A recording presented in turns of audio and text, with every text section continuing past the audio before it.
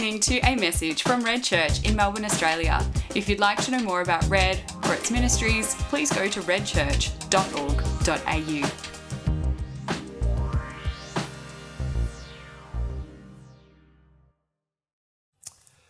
Well, we are a few weeks into this, and in many ways, this is a really unusual Lent period. But I don't know about you, that many of the Lenten readings, as I have each morning woken up and you see that the news feed isn't changing, that it just becomes an intensification, that moment where you could look at the news feed and there would be a new story which would take our attention away from the last thing that was happening. That's not happening anymore.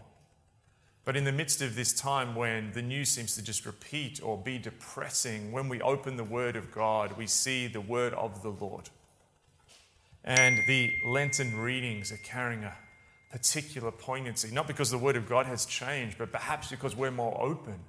We're out of control. We're not in charge of our lives in the ways that we were only a few months ago. And I want to turn to one reading that we read as Red Church this week out of our Lenten book of scriptural readings. And it comes to us from John's Gospel. And it tells the story in chapter 9 of Jesus' encounter with a man who was blind. But I just want to actually just preach on the first part of John chapter 9, verses 1 to 4. As he went along, he saw a man blind from birth. His disciples asked him, "Rabbi, who sinned, this man or his parents, that he was born blind?" Now, what's interesting here is something terrible has happened to this man. This man's had his own individual crisis where something in nature seems to have worked against him, an injustice that he was born in this different way, which has made him marginalized and suffer in life, particularly at a time like this, with no healthcare, with no disability programs. And Jesus reframes this. He says, neither this man nor his parents sinned, going beyond the causation argument or the blame game. Jesus continues saying, but this happened so that the works of God might be displayed in him. As long as it is day, we must do the works of him who sent me. Night is coming when no one can work. And the passage that stood out to me, or the line that stood out to me as I read this, as so many people wrestle with the questions of why has this happened, is this line. This happened so that the works of God might be displayed in him.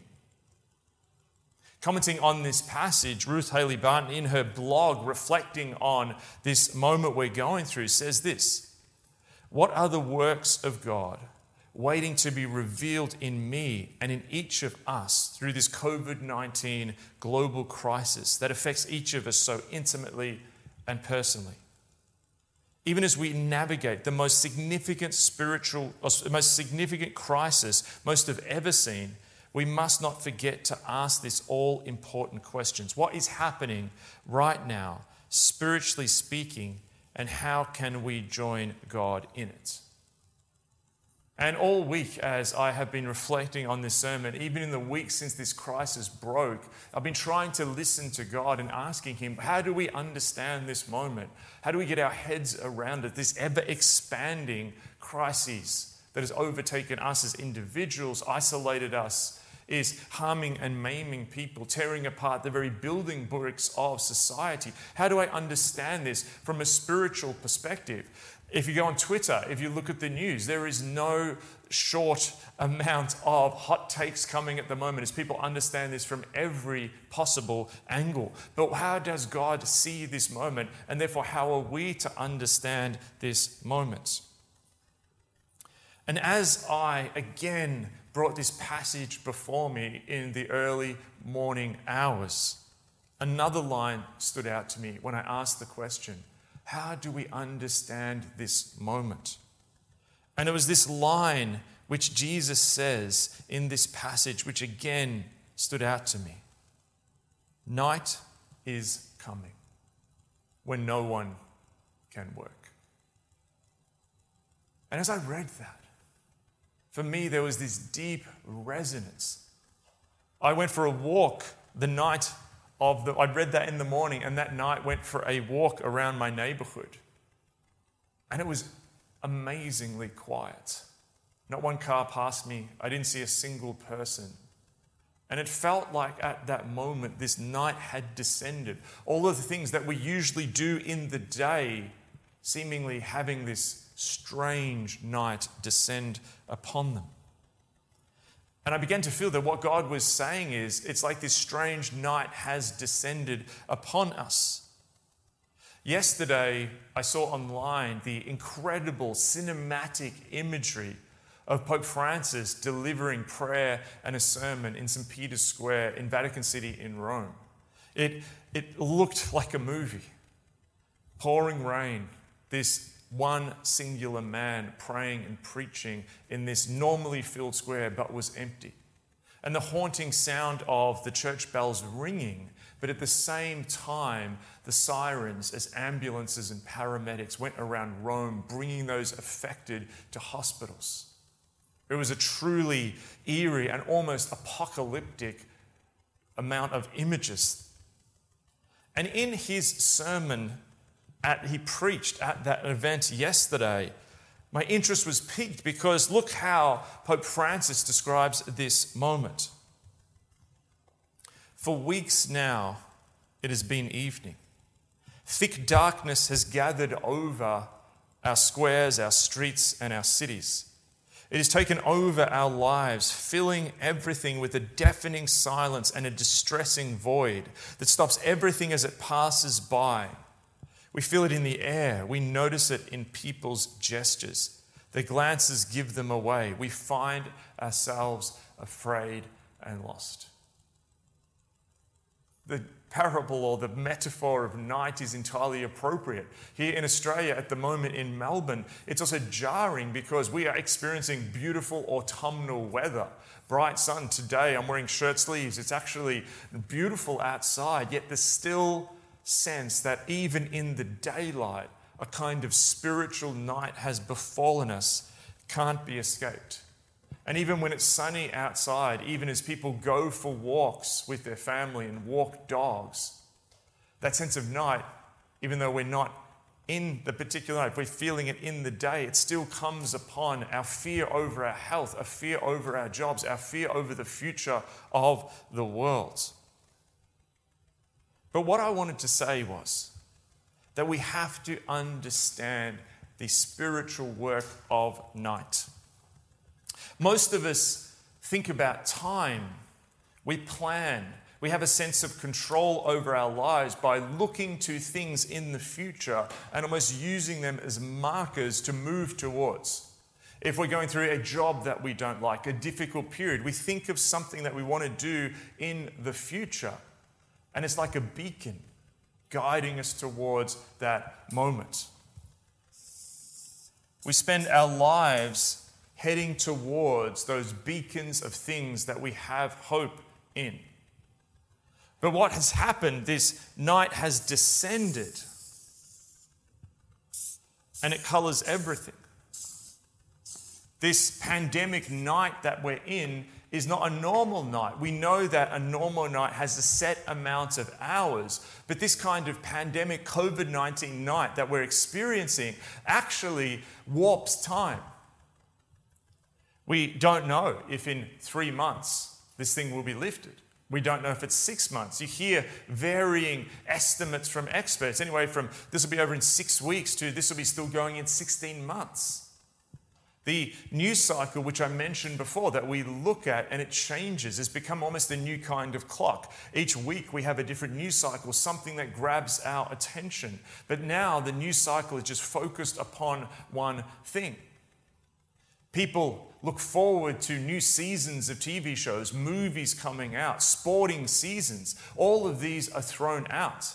The daily arrangement of our lives, the ordering of time by our work, life, home divisions, all are blurred at the moment. as people juggle Zoom meetings with clients, with looking after children, or perhaps people just alone find that without contact with any others, life and time just blurs into this strange, new, warped moment. But the other thing that God has been saying to me, as I've awoken here in Melbourne in the autumn, is that every morning, for days on end, there has been incredible sunrises. This is the photo I took from my backyard this morning of the sun emerging from the darkness of the night. And no matter how difficult this moment is, we do know that night lifts. And I want to say to you, there is this event horizon, there is this point when actually dawn will break. This will end. This will come to pass. There is a dawn coming, but we don't know when. And so our ability to control and look forward and plot and plan has been paused. And instead we find ourselves not in control, but actually at the mercy of this thing and faced with an opportunity to allow this moment to do its works in us so that the glory of God can be shown, that moment that Jesus saw in that blind man, that God hadn't caused this, but he was going to use it so that his works of righteousness could be seen. That is the question before us at the moment. We don't have control over things. What we do have control over is will we say yes to allowing our lives to be that canvas upon which God can paint his works of righteousness in this moment. And as much as we want dawn to break, as much as I don't believe God has sent this, I believe this is actually a work of the enemy that seeks to destroy anything which is beautiful and good. From the protection of our societies to our individual health. Yet, we also need to remember that actually before this came upon us, not everything was hunky-dory, not everything was right. I saw this tweet this morning of a graffiti that went up in Hong Kong. Now, this may be speaking to some of the political situation in Hong Kong, but I believe it actually speaks to something bigger. And here's the image, written in Chinese, but it says this: we can't return to normal because the normal that we had was precisely the problem. And there was a problem that we experienced as we attempted to live lives where we were in control of everything. We attempted to live a kind of life where we were the masters of our own destiny. We lived in a world where greed had become normative, self-focus was acceptable. We lived in a world. I saw an ad a few months ago, and it was an ad, I think, for a credit card. And at the beginning of the ad, this guy sort of filming his attractive girlfriend wakes her up in the morning in their luxuriant apartment and has a date. And what he does on the date is he actually takes her to the airport, and they jump on a plane from Sydney, and they fly to Hong Kong for dinner. And there they are, in Kowloon Bay, drinking champagne. And I looked at this and I thought, hang on, if this is our vision of a flourishing life, this is a kind of life that is not only out of touch of so many people, but utterly unsustainable. And that mentality had dribbled into the church. And we as a church were engaged in a moment, a post-Christian kind of seeping into our view of how we view church, where we believe that we could fit church and faith around the things that we want to control, where actually faith becomes a chaplain to what we want to do, and there's a thin Christian veneer over the pursuit of our individual happiness. At this moment, we can't return to normal, because the normal that we had was precisely the problem. And I believe that when this moment comes and we emerge from this night, when dawn finally breaks, the world may be different. We don't know how. Maybe international travel will change. Maybe healthcare will actually become better. Maybe there'll be new political movements. I don't know. I also wonder whether things could just race back to normal like this never happened within 3 months. So those who avoid the work in this moment can probably switch on to what life was like before when dawn finally breaks. But our question is, in this moment, here, will we let God in us as individuals, in us as the church, allow his works of righteousness be done and shown and seen? And this means that we need to reframe this moment. It is a moment of fear. It is a moment of loss of control. It's a moment where people are losing jobs and even losing lives. But in the midst of a night, we need to reframe what night is and realize that actually night has a purpose. There's a renewing work in the night. This is from a naturalist, I think that's the right word, Anita Sanchez. And she's talking about what actually happens in nature at night. She says, so when you step into a garden or forest at night, you're stepping into a wakeful world, churning with purpose and activity. All around you, plants are sucking in air, burning fuel, growing, feasting in the darkness. Listen, can you hear them breathe? There is actually a work that occurs at night in nature. The night is a time of lack of activity. We even have activity in the garden behind us with a whippersnipper. This is the new reality. It doesn't matter. There's actually work that happens in the night where God is at work in the night. We just need eyes and ears to hear and see. The Russian Christian thinker Nikolai Berdyaev wondered and postured in a book he wrote called The End of Our Time, that actually after the modern age, which is built all upon actually pushing back the night of the electric light of 24-hour cities, of changing time zones and flying from continent to continent, that actually he wondered that after the modern age, there will actually come this time of night. And he said this of that period, night is not less wonderful than day. It is equally the work of God. It is lit by the splendor of the stars, and it reveals to us things that the day does not know. Night is closer than day to the mystery of all beginning. So how do we live well in this time? What are the things that God wants to do during the work of the night in us, in you, in the people of God? Well, when we look at the scriptures, the theme of night, the theme of light and dark is filled throughout the scriptures. And in the scriptures, night actually has a purpose. We think of the psalmist, who many of those psalms are actually the language of the night. The sleepless night where the psalmist wrestles with God, with all distractions down and gone. Night is a time of focusing, concentrating without distractions. It's a time of inner spiritual work and prayer.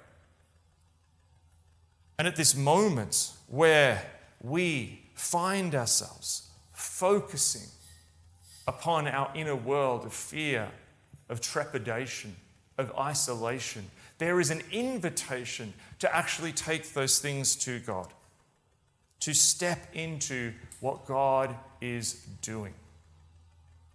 Night is a time of focusing, concentrating without distractions, a time of inner spiritual work and prayer. Night is also a time of fleeing Egypt. The people of God escape from Egypt. They leave the land in which they were imprisoned, working for Pharaoh, and they escape and actually begin the journey towards the promised land. Night can be this time. I might get you to change these slides there, Daniel. Night is the time of fleeing Egypt, using the cover of darkness to escape from what enslaves, binds, and addicts us. This is a moment where many of you are finding the things that sometimes you self-medicate on, sometimes use a distraction. We're all finding these things, whether it's sport, whether it's even other people. We're at this moment of focusing where we can actually see what binds us. And this is a moment where I believe God is saying, I want to let my people go. Where actually we can escape from things as things are cut back. There's this incredible moment to escape from where we have been bound. Let's go to the next one. Night is also an amazing time. If we look at the scriptures, Jacob's wrestling with the angel, Jacob's ladder, where he sees this thin place between heaven and earth. Night is the time of spiritual visions and visitations, when the space between heaven and earth is thinner. In this moment, as our options reduce, as fear waits at the door, this is the moment. I have had so many people sending me words and visions, people at Red, people from all over the place, people who normally don't get words and vision. I believe the Holy Spirit is at work at the moment, giving people dreams and words of knowledge and visions. There's actually a Holy Spirit empowering people as we stop and turn to Him. Let's not miss this moment. I'm going to go to the next one there, Daniel. Night, when you look in the scriptures, as the people of God battle the forces of evil to take back the promised land, we actually see there's a strategic advantage to night. Night is the time for the deployment of troops and of taking strategic preparation for the victory that will come at dawn. And I believe there's two works that God wants to do in this time. There is a profound inner work that He's doing in so many people, but it's not just going to be an inner work. He's doing the inner work. He's wanting us to have private victories, because what God wants to do at this moment, when the so-called defeat of the church has been heralded, is that God wants to use this night to prepare the troops. The great sage of war, Sun Tzu, said that you want to actually deceive the enemy. The essence of war is deceiving the enemy. And what great generals have done throughout history is assemble their troops into winning strategic arrangements so that they can take the battle at the break of dawn. And in the ancient world, without the cover of flares or infrared vision that modern armies had, it was actually nighttime when you got prepared and you placed yourself ready for battle. And I believe there's this inner renewing work that God wants to do at this moment as He's arranging His troops for the battle of renewal that comes when the church finally is actually unleashed. And so we need private victories now. We need to prepare. We need to be freed from addictions. We need to get closer to God. We need to find His presence so that we actually come back stronger. And the one thing I want to say to you, I want to give you a slogan for when dawn breaks. The slogan I want to give you, whether you're part of Red or just dropping in, is that when this is over, let the work of God be done in the night so that when dawn breaks, we as individuals, we as the people of God will come back stronger, ready to take victory and step into the battle empowered with the power of God. Let's stand. Let's pray. God, we know that a night has befallen the world. We know that darkness is all around us. Even on the sunniest of days, we sense the ominous darkness. Our sense of time is warped. We don't know how long this is going to go for. Our sense of what is secure, even from just seeing our friends to our jobs to even our health, as many self-isolate, as some have the virus and fight that in our systems. Father, at this moment of darkness, at this moment of night, in the night we want to be your light. And we know that the moon is bright at night only because it reflects the light of the sun. Father, we know at this time we can't generate our own light. In this night, it's simply too dark. Let us reflect your light at this time as we get close to you. Father, I pray at this time for a releasing from addictions, a releasing from crutches and idols and support systems which are not based in you. Father, in this time of isolation, in this time of busyness, even for many as they try and do so many things in a household,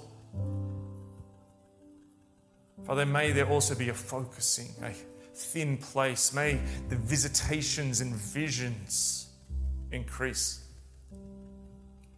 And God, I pray for a strategic deployment.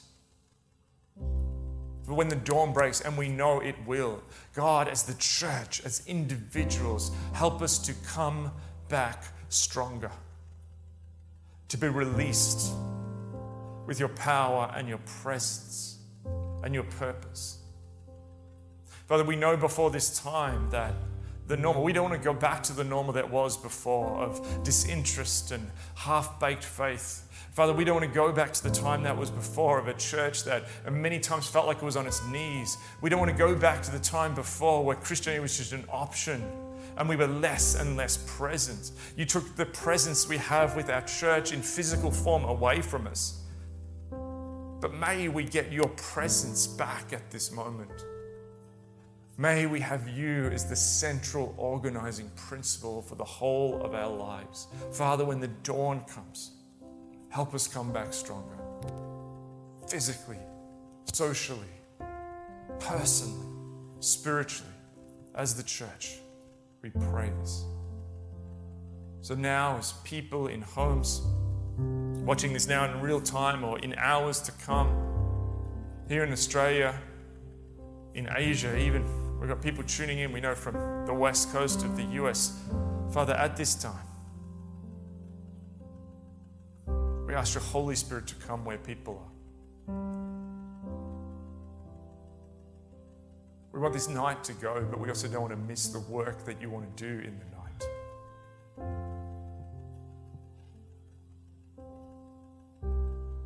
And so like the ancient Israelites, we follow that fiery cloud in the night towards the promised land. So Holy Spirit, come now as the worship begins. Fall with presence with these people. Father, if there's prayers, if there's visions that people need to share with other people in the room, whether people need to get onto FaceTime and share them with someone else, whether they need to just text them or send them a message.